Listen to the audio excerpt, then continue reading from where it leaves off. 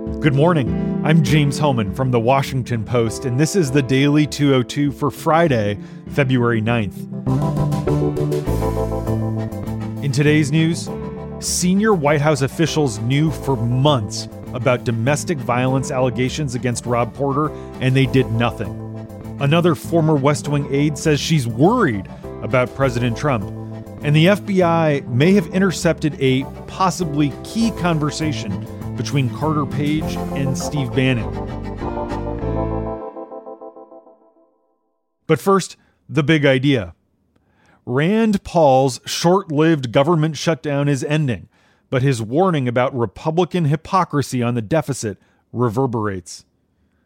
Republicans are all Keynesians now, but not Rand Paul.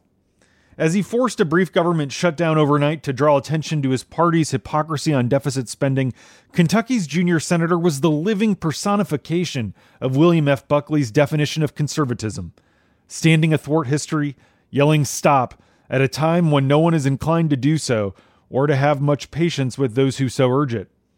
He said this during a fiery floor speech.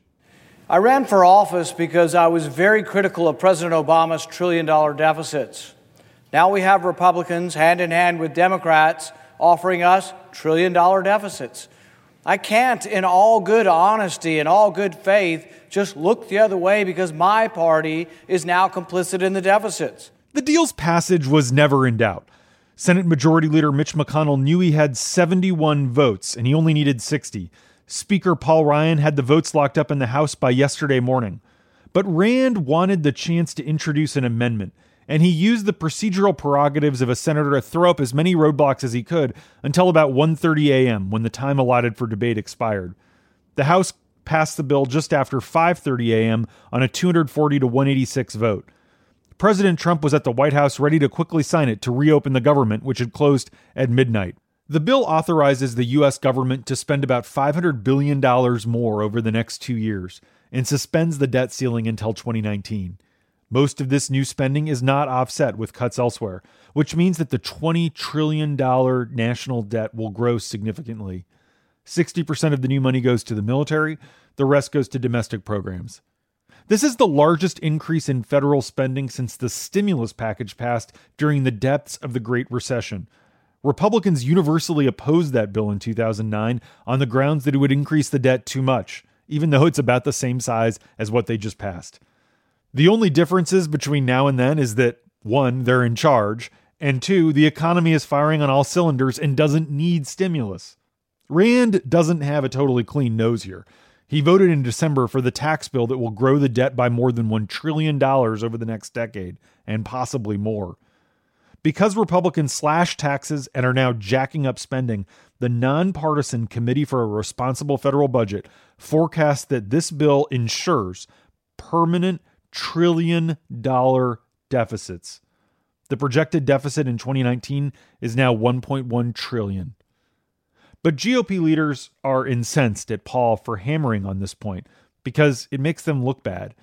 And members in both parties were perturbed that they had to burn the midnight oil. If he had fallen in line, they could have gone to bed at a reasonable hour. But making his fellow Republicans uncomfortable was the whole point of the exercise. As Paul said, We have a 700-page bill that no one has read that was printed at midnight. No one will read this bill. Nothing will be reformed. The waste will continue, and government will keep taking your money irresponsibly and adding to a $20 trillion debt. Even if he's a lonely voice in the wilderness, the Kentucky senator has proven once again that he can make himself heard. Some will say, oh, you're responsible for this. It's all your fault. Well, if I'm responsible for drawing attention to the debt, so be it. Somebody has to do it. I didn't come up here to be part of somebody's club. I didn't come up here to be liked. I didn't come up here to just say, hey, guys, I want to be part of the club, so I'm going to always vote with whatever you tell me to do. And that's the big idea. Here are 3 other headlines that should be on your radar. Number 1, senior White House officials knew about domestic violence allegations against Staff Secretary Rob Porter for months before news reports surfaced this week. And they did nothing. White House counsel Don McGahn knew 1 year ago that the top Trump aides' ex-wives were making damaging accusations against him about serious and repeated violence that they suffered while married. But McGahn wanted Porter to remain in his position because he saw him as a professional in a White House that has been chaotic. Even after alarmed FBI agents flagged some of their findings to the White House in June, Porter stayed on. McGahn also didn't act when he learned that the domestic violence claims were delaying Porter's security clearance, or when Porter's ex-girlfriend contacted him directly about the allegations. Meanwhile, Chief of Staff John Kelly learned last fall about the abuse claims, but nevertheless gave Porter even more responsibilities to control the flow of information to the president. A White House spokesman wouldn't answer questions about who knew what when. All he would say is that they, quote, could have handled it better. Number 2, former Trump advisor Omarosa Manigault-Newman tearfully dished on her time in the White House Thursday night on the debut episode of the CBS reality TV show Celebrity Big Brother. Before her stint at the White House, Omarosa became famous as a contestant on Trump's former reality TV show, The Apprentice. Just like she was fired from that show, she was fired from the White House in December by John Kelly. On Celebrity Big Brother, she told a fellow contestant that she was haunted by Trump's tweets every single day that she worked in the White House. I was haunted by tweets every single day. What is he going to tweet next? Does anybody say to him, "What are you doing?" I tried to be that person, and then all of the people around him attacked me. Omarosa offered a grim view of the administration, telling that other contestant, quote, "It's not going to be okay." A White House spokesman dismissed her comments, saying she had minimal contact with Trump when she worked there. Number 3, former White House chief strategist Steve Bannon spoke to former Trump campaign aide Carter Page about Russia when Page was under FBI surveillance in January of 2017. Politico reports that the significance of the FBI recording depends on the content of the conversation.